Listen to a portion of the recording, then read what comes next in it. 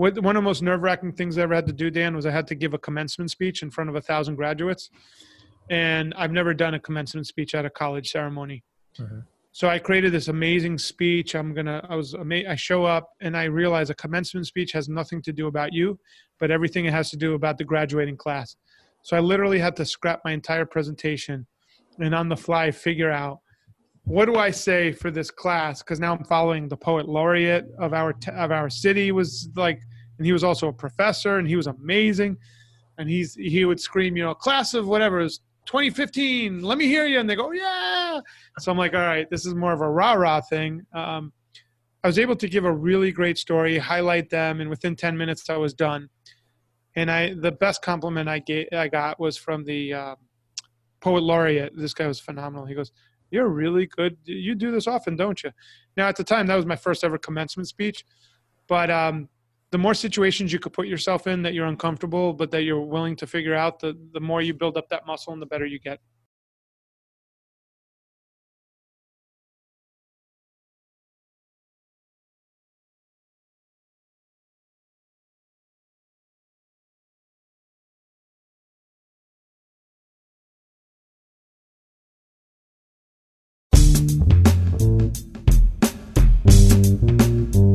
From cave drawings to family histories to stories around the fire, humans crave order among chaos, connection amid isolation. So we tell stories. Our mission at the Storytellers Network is to bring the art of story to the masses. Whether you're in marketing, you're an entrepreneur, or you're developing your own personal brand, telling your story effectively can make the difference between celebrating milestones and collecting unemployment. The Storytellers Network strives to help storytellers tell their stories so you can learn from the best. Now, your host, Dan Moyle. Thank you for listening to the Storytellers Network podcast. I'm Dan Moyle. I'm your host, and story is a big part of my life. I love it professionally, personally. I'm a huge reader and content consumer. I love story, and I love story through podcasts, which is why my guest today is such a pleasure to have on. But first of all, real quick, before we get to that, his introduction, I want to remind you that the storytellersnetwork.com is where everything is for you. Previous episodes, resources to go to tell a better story, and contact information for me if you want to hit me up and ask a question, tell me something, share your story, whatever that is. Just go to the storytellersnetwork.com. Now, today's guest, Krimitsos, is the founder of PodFest, which is an amazing event down in Florida.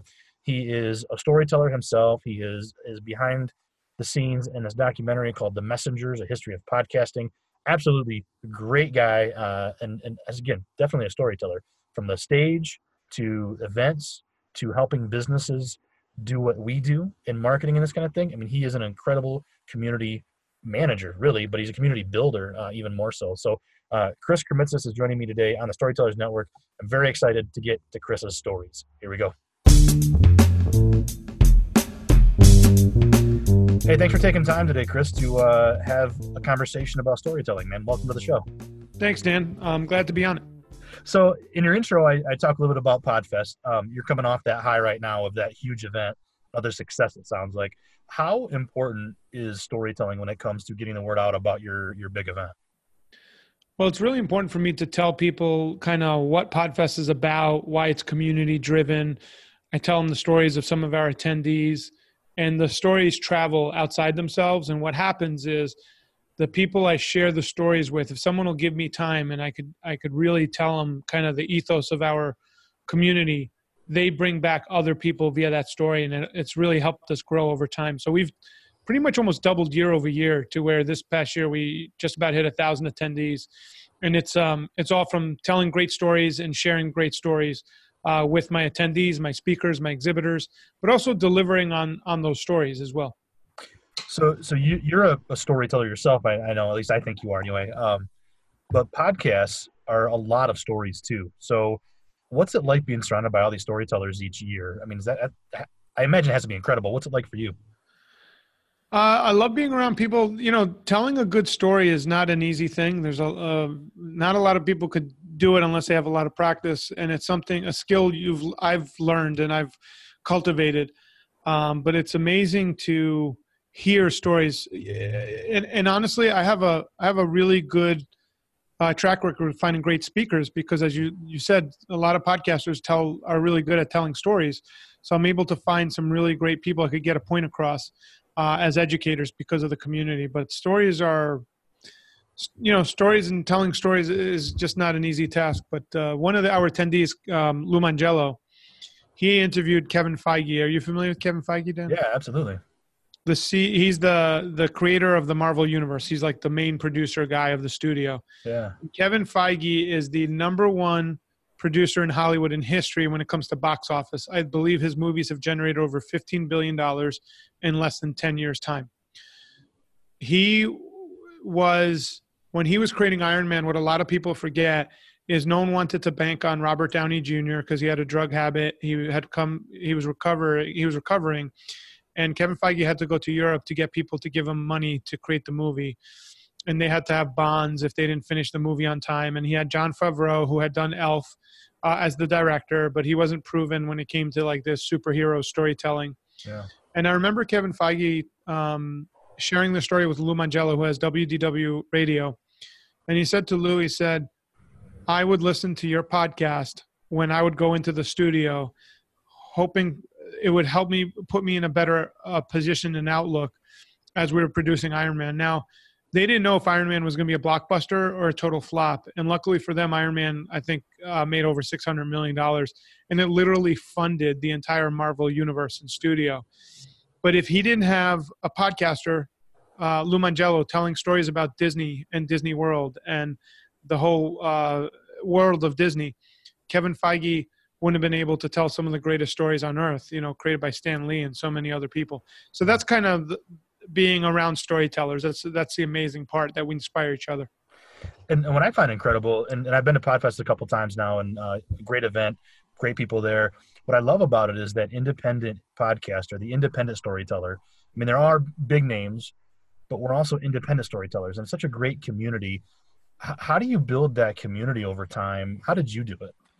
So I had a local meetup that I would host, and I did events for a lot of business people. So I helped a lot of people get started with podcasting, like hundreds. And then when we did the first Podfest, I met Glenn the Geek. He saw a Facebook ad and he came out. Glenn the Geek owns the Horse Radio Network. He has done over 6,000 episodes. So it's like, wow. So now we got someone that's been doing it for a while. And then that momentum kind of snowballed on itself. And I've been traveling now for the last 2 years to different conferences all around the country. And I can't tell you, I've met people in so many diverse niches in so many places. It's been a real pleasure and an honor to find all these amazing storytellers all over the country. Yeah, that's awesome. And you put on great events. Where does that come from? I mean, you got experience obviously before the event. How did you kind of build that repertoire and understand what made a great event? Well, there's 3 factors to a great event. 1, people show up because of the education. They then keep coming back because of the community. And the third thing is just having a really nice venue, good food, logistical support, and logistical needs. So if you're able to do those 3 things and get the right people in the room, of course, you could really build on it over time. So because of our slow methodology of growth, we grew and retained, but now we're in the process where we'll double every year. So we have a good shot next year to have 2,000 attendees, but guess what? They're the friends of the attendees that showed up this year. So the community keeps growing. One of the coolest stories, Dan, was my wife's relative was having anxiety attacks. And this relative shared with her that he found a podcast that helped him get off his anxiety meds. And that podcast was a guy named Drew Ackerman, Sleep With Me, which helps people go to sleep. I reached out to Drew before one of the podcasts saying, hey, man, thank you for helping, our relative. I'd love to know if you'd like to come out to Podfest. And literally he flew from San Francisco to Orlando to be part of Podfest. And that relationship has since blossomed, and Drew has helped tell other people. He's been a very active part of our community. So it's been amazing to watch. So it sounds like as you're building your community, whatever that is, as a storyteller or whatever, it's just simply being human and connecting. Is that what draws people together? Yeah, connecting and owning up to what you say. When I promise people certain things, pretty much I'm delivering on that promise. So, yeah. It's all about small commitments that add up to big commitments. So you got to honor your word, try and stay in integrity, and you build on those commitments. Absolutely. Chris, when did you discover that you had this knack for storytelling and could turn it into something for your life? Well, years ago, I had an opportunity where a friend of mine said, "Hey, my morning, I forgot what to call it, but let's call it the warm-up speaker, canceled before the main keynote." And he said, "Can you talk about this whole thing you do?" I was doing this process in real estate. He goes, "Are you good?" I go, "I think so." He goes, "Have you ever spoken before?" I go, "No, I've never spoken before." And he was going to have 140 people in the room. And he goes, he was nervous. So he's like, "I got you someone else to be up there with you." But then I spoke, and I was able to hold for 45 minutes the attention of 140 people. And I realized I had a gift when the main keynote showed up. Half the people left because they felt fulfilled with what I was able to deliver. And that guy had flown in from California. Wow. So I didn't know. I thought I did good, but the feedback when my promoter friend said, "You realize everybody left after a lot of them left because you were so good. They didn't want to see the other guy." And I thought that was pretty cool. And then I developed that gift over time by doing events and being in front of people and sharing pieces of my life. I get a lot that people find that I'm authentic, and I guess that's part of telling the truth is a big deal for me. Yeah, absolutely. Where do you go to get filled then when it comes to improvement and inspiration? Where do you go for that kind of stuff? I personally will always review my past performances, and then I'll make notes. And then, when we put out feedback forms, people always give you feedback whether you want it or not. So then I read the feedback, and you have to have a filter of, like, some of it is their noise, but others is very constructive and very solid. So then I implement that feedback when I feel it's valid. I make sure I do a good job of implementing that for future events. Yeah. So as a storyteller, but also as just an event person and a public person, how do you develop that thick skin to be able to take that feedback? I mean, it's great to be able to improve, but what do you tell yourself to be able to take that kind of feedback? You have to recognize when people are just crapping on someone, they want to be a troll, and when someone genuinely cares and is offering feedback because they want you to be better. And a lot of times it's written in the tone of how it's written. And you have to understand, if someone cares, you kind of build an internal monologue or voice of what you think is good, what is not good. And honestly, the people that care, 9 times out of 10, the feedback's pretty good, but you also need to know their background. If someone's never been to an event and now they're giving you feedback, but they don't have anything to compare it to, you got to take that with a grain of salt. So for me, if I have someone in my audience that I know goes to events or is very integrated into the community, I will pay attention to their feedback because I know that they care, because they want to help make the community better or stronger, if that makes sense. Yeah, absolutely. Yeah, that makes sense. So obviously Podfest is all about podcasts, and that's, where we've connected is through podcasts.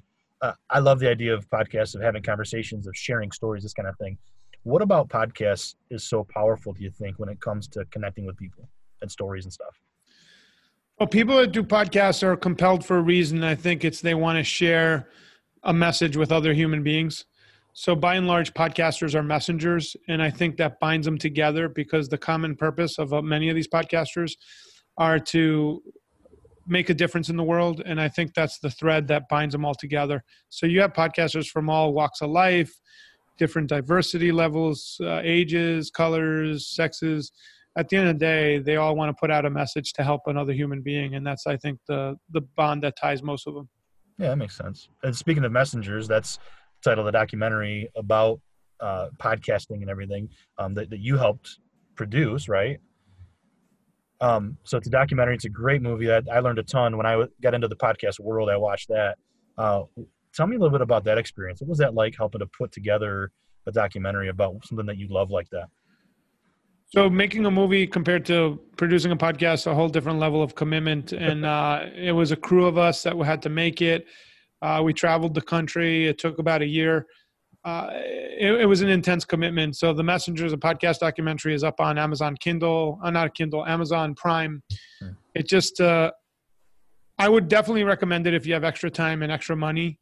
I don't recommend it if you think you're going to hit it big. Not saying that you're not. It's just, there's a lot of factors in play with the movie, and you're literally competing against Hollywood when you put something out. But for us, it was a labor of love because I was getting tired of people asking me, I don't see what podcasting is. 5 years ago, I would get this all the time. I don't understand the word. I don't see what you're talking about. So we made a visual representation so that I could say to them, hey, go to Amazon, watch this movie, then tell me if you see it. And they'd be like, oh my God, I get it. I understand now. Thank you so much. Yeah. And the movie has helped thousands of people kind of open their eyes to podcasting. Absolutely. And what's interesting is, for me, I understand that I am not I understand that I am new to podcasting. I've been podcasting myself for about 1.5 years now, and I've known about them for a while, but to go back and look at the history of it, man, it's incredible. And then again, Podfest, you bring people in to this world together that have been around forever with us newbies, these godfathers, the, Dave Jacksons of the world or whatever, the Glenn the Geeks of the world. I guess I don't know if I have a question necessarily. That's an incredible thing. Tell me what that's like to be able to be a part of that history.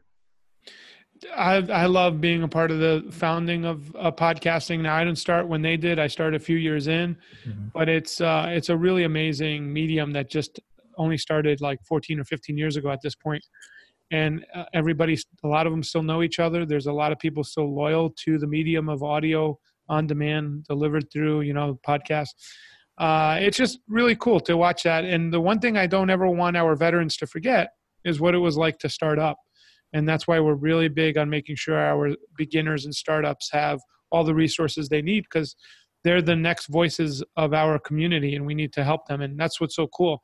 You see Dave Jackson helping the next generation, Glenn the Geeks. It's just really cool to watch. Yeah, absolutely. Well, so Chris, what do you love about storytelling as part of what you do? What moves you about stories? Well, I love a story with a beginning, middle, and end. And I love that it could get people to see a different viewpoint or see a lesson without having to point it out, because it's already embedded in the story. A great story is something you tell, and then you don't have to tell the lesson or story. It's already embedded in the story. And that's why people learn from stories. That's why, the Bible, people are still reading these ancient stories and there's lessons embedded in them. So it's just it's the most powerful form of communication. And it's how we as human beings have told stories and passed it down for, generations. Yeah. And what do you see as one of the challenges then as a storyteller in 2019 right now as we're recording? What's one of the biggest challenges you face as a storyteller? Well, the biggest challenge is you need to have a niche. You need to have an audience. You need to have a focal point. You need to understand marketing. So a lot of times, some people just want to talk into a mic and put it out there, but you need to have some strategy behind it. And if you want to empower and reach an audience, you got to do a little bit of research. You got to look at your keywords. You got to do some strategy work so that way you could reach an audience. So there's some technical side to storytelling then. It's not just spewing information or telling an anecdote necessarily. There's some technical side to it then, huh? There's always technical side to everything. Yeah. So there's the marketing side, the business side to it. If you're looking to reach an audience, you got to do a little bit of research and see how you could get the message out. Yeah. So when you're getting ready to go tell the story of Podfest and you're ready to, whether it's create content, go on a podcast, go out to events, whatever, where does that inspiration come from to tell better stories? For me, I want to connect people. So I love connecting people. When I was a child, I was raised by a Greek family. My parents are from Greece, but my next door neighbor was a New York City firefighter, and he was Italian. And he would take us on Slurpee runs to 7-Eleven. But when we would be in his car, he would have a pager in his car. And if anyone was in trouble, he would race to their house and help them. Technically before the fire department even showed up, because we were in the suburbs. He memorized every street. He knew every number within 2 towns. And, when you're attached to someone that is giving and helping, I guess for me, it was kind of like modeling behavior. That's what I saw. So it's ingrained in me. Other people might look at it as work. I look at it as a way of being. So that's just how I grew up. That's how I knew, the Greek community helped each other. And at the same time, I had an Italian neighbor that all he did was help people. So it was ingrained in me 24/7 growing up as a child. Yeah, sure. And it seems like I picked up on what you said earlier about it. Story is kind of ingrained in all of us in some way. We tell stories to connect, and we learn from either the Bible or other places. But it seems like some cultures just tell better stories. Is that, I mean, gosh, the Greek family and the Italian family next door, that had to have been a treasure trove of stories, I would guess, huh? It was, and when you're around colorful characters, which my cousins were, there was always great stories. And some people grow up where they don't have your cousins talking about police chases and stuff. So we always had great stories being told of we always had, and it's kind of funny, but it's always loved sitting down at Thanksgiving. And I literally, you'd be surprised, I wouldn't say a word. My cousins would all one up each other with their stories. And we knew the one cousin that would embellish and lie, but the other ones, all their stories were true. I mean, it's like the craziest stories that they would tell. And it was always fun to listen. Did you kind of know back then that the story would play a part in your professional life then? Or were you just kind of enjoying it? I knew as a kid I would be someone that programs content, because I would watch the TV and wonder why they were programming certain shows against certain shows. So it doesn't surprise me that I'm really good at programming hundreds of speakers over 3 days. Yeah. The fact that I was a great orator, the only thing I remember as a kid, I'd walk Sunset and I would always play out things. So I would talk out loud. So I believe that ingrained. I would always think of an audience, so it lended well, but I never knew I would have the opportunity to speak in public, and then that would open all these doors. So it's I've been very blessed to have amazing people around me and to have been able to develop a gift that I developed as a child unknowingly just by talking to myself on walks by myself, Yeah, absolutely. What I find interesting is, I've considered myself a writer for a long time, so I guess I'm a storyteller. But not everybody gets to be a paid writer. So for those out there, for any listener that says, man, I think I'm a storyteller, you don't have to be, the title of storyteller. What you do, Chris, is put on events, but then you tell stories and you bring storytellers together. So it's all kind of part of your life, I guess, huh? Yeah, when I was running the most recent Podfest, I remember during our strategic alliance, it's a networking where everybody networks. I told the story of how my wife and I basically got the results for our second child, the birth of the sex, but they were sealed. And we drove up to Savannah, Georgia to visit Jesse Cole of the Savannah Bananas. He owns a college ball team. And my wife said, don't you think it's a little presumptuous of us to give him the results of the test? I said, no, if he's a promoter like me, he'll love the honor of unveiling the gender of the baby in front of his audience. I gave him the envelope and he's like, oh, you guys know. We were like, no, we don't know. You're going to tell us. He's like, oh, he was so excited. And then he literally later on that day, he arranged for us to we ran around the bases, and then all the players were waiting for us at home plate, and they lifted up their shirts and pink balloons came out. And that video was then up on Facebook, and we had over 10,000 people watch it. It was really amazing of us just doing our gender reveal. So I shared the story. I showed the story. We had the video. I showed it to the audience. And then I told them how on December 3rd, my wife went into what's called precipitous labor. Most people don't know what that means, but I explain it to everybody. It means that at 9:39, my wife's water broke. And at 9:59 a.m., 20 minutes later, the baby was born in the house. I had 911 on the phone, and we didn't have time to leave the house. And the baby was born right then and there. Between my mother-in-law and I, we delivered the baby. And her name is Savannah Lynn Krimitsos, in honor of the Savannah Bananas and Linda, my mother-in-law's name, Savannah Lynn. I told him this amazing story, and I said, tomorrow you're going to see a guy that's going to be wearing a yellow suit. I hope he does anyways. That's Jesse Cole. Make sure to go say hello. Well, when Jesse showed up the next day, I cannot tell you how many people came up to him. I'm talking about hundreds throughout the whole event. And he sent me this beautiful card telling me it was the most welcoming and invited he's ever experienced at any event that he's ever attended. And for me, hearing that from another man that loves to create a promotion or a sense of place, that was probably the highest praise I could get as a facilitator of an event / community. Yeah.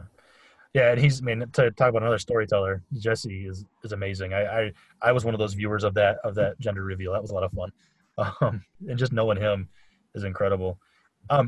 So when it comes to stories today, whether if you're at that strategic networking event, or whether it's out in the world, how do you get your story out today with this really noisy landscape? I mean, what do you suggest to people? especially new podcasters maybe or whatever. One of the ways to really practice your story is look for opportunities to speak. And I would say like there's things called Ignite, which are 5-minute presentations all throughout the country.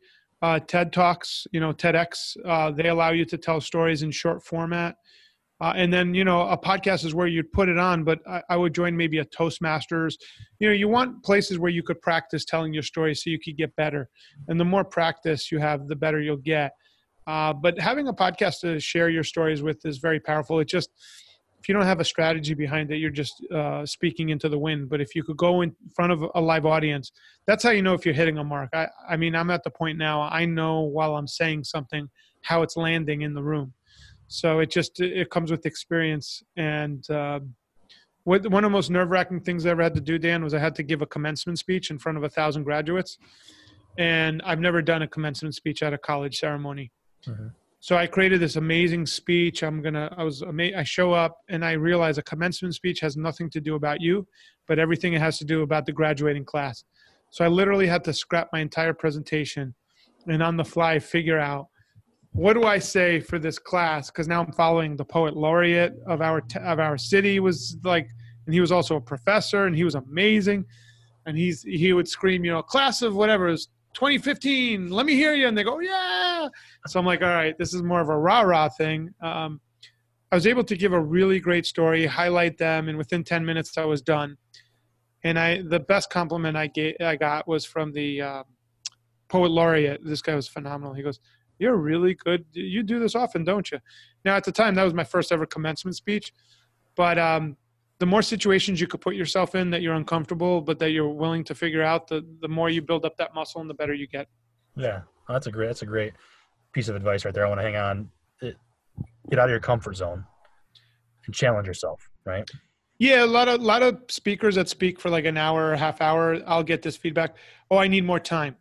And I'll tell them, TED Talks are 18 minutes and these people change the world. So it makes them think. You give me the excuse why you can't finish your job in, let's say I give 30 minutes. I want more time. So they're creating excuses that they need more time to make an impact. I look at it as you give me 5 minutes, you give me 10 minutes, you give me 3 minutes, I'm going to make an impact in that time. And it's a different mindset. Yeah, absolutely. And so that's why I build up friendships wherever I go. So I'll go to DC Podfest. You might only have 3 minutes. In that 3 minutes, I'll make an impact in the room. That's my job. Yeah. So you have to own your story, you have to know your story and kind of pick out different ways to tell it then, I guess, huh? Different like lengths of time. Yeah, I'll give you like, let's just say, I don't know, promoter promised you a whole slew of time, but now they're like, I can only give you 5 minutes before lunch. It could happen sometimes. I've had that. Friends of mine, they're like, oh yeah, come on down. We'll give you, then they're running late. So what I do is I take my notes app on my phone and I will immediately, let's say recently I was in Sarasota, my buddy's like, I'll give you 5 minutes, and they have a timer. So when they say 5 minutes, it's 5 minutes, right? So I took the note app, I read the audience. I'm like, all right, I'm going to give them 3 tips on podcasting. So here's a tip. If you don't want to create a podcast, be a guest on a podcast, right? You know that tip.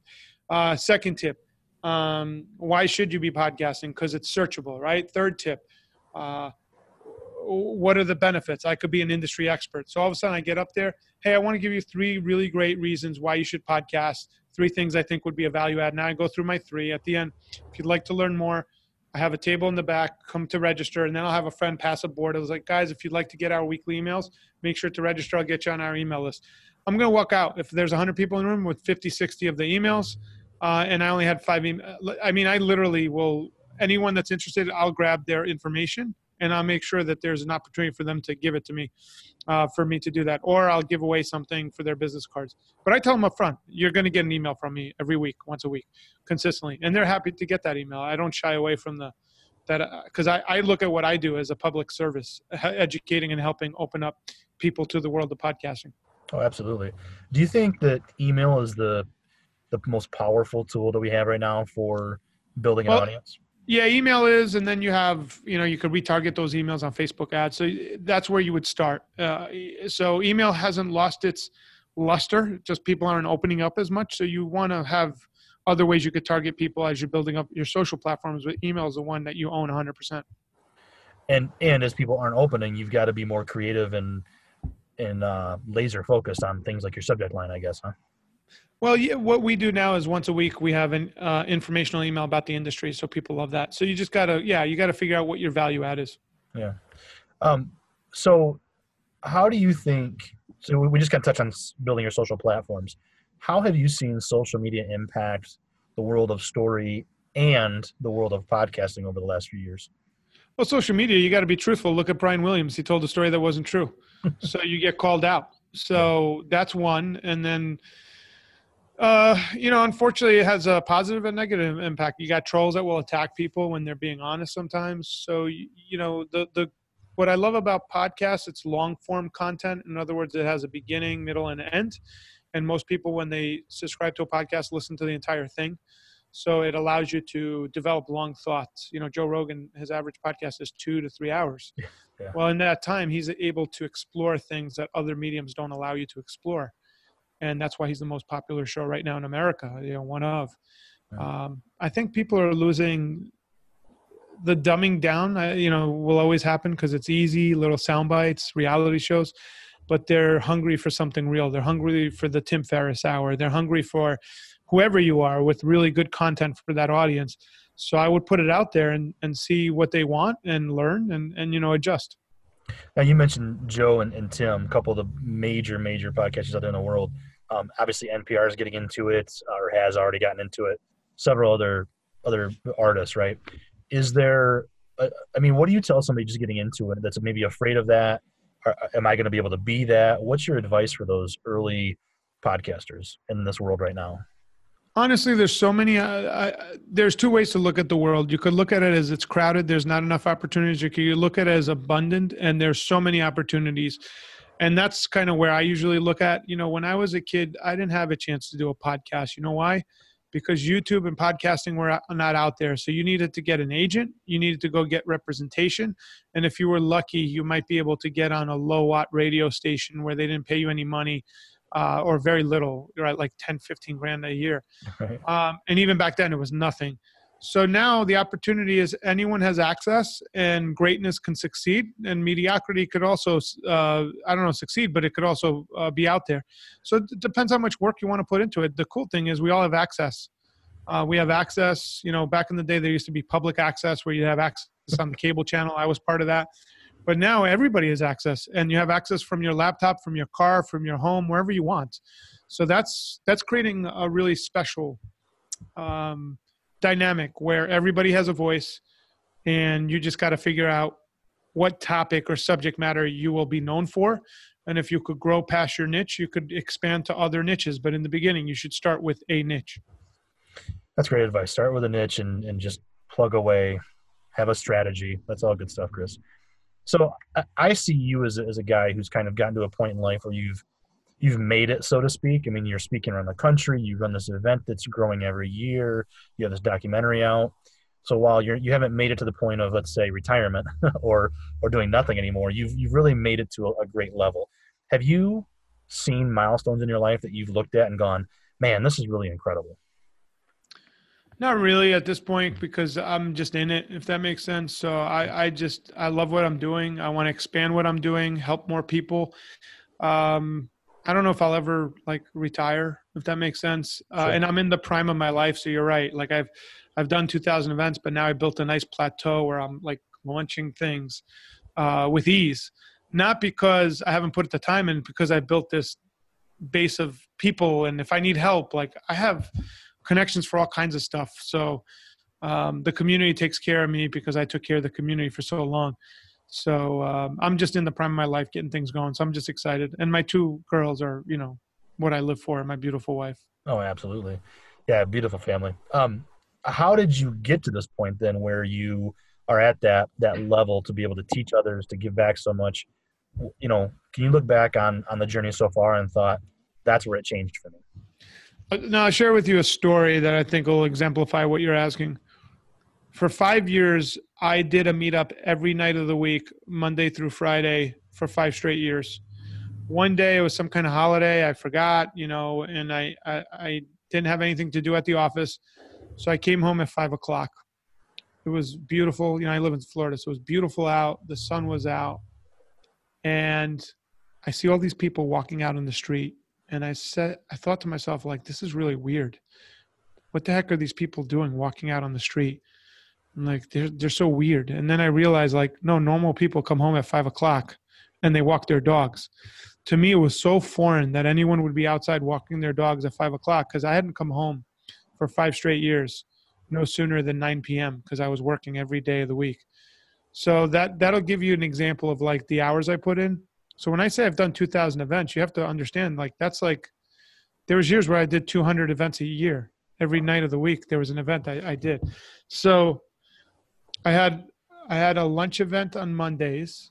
I had a nighttime event on Tuesdays. Wednesdays, I had educational events. Thursdays, I had another meetup I would do. And then Fridays, I had a men's think tank helping men through their relationships. So we would help men get into relationships, sustain relationships, or exit out of unhealthy relationships. And we would only help them and not blame the third party that was not present in the room.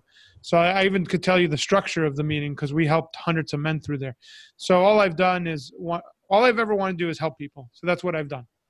Now I found this amazing thing called podcasting. I was able to catch the trend early. I understand where I was in the timeline, and I built upon it. And now here we are, 1,000 attendees next year, hopefully 1,500 to 2,000. So it's pretty amazing. And it reminds me of the Zig Ziglar idea that you help enough people get what they want, you'll get what you want out of life. Yeah, that's what I did, man. I still have 2 projectors in the back of my car, a screen.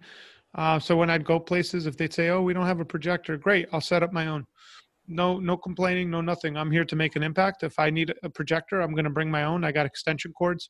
I'd set it up in any room and be ready to present. Yeah, what a great perspective. Great advice, Chris. This has been absolutely incredible.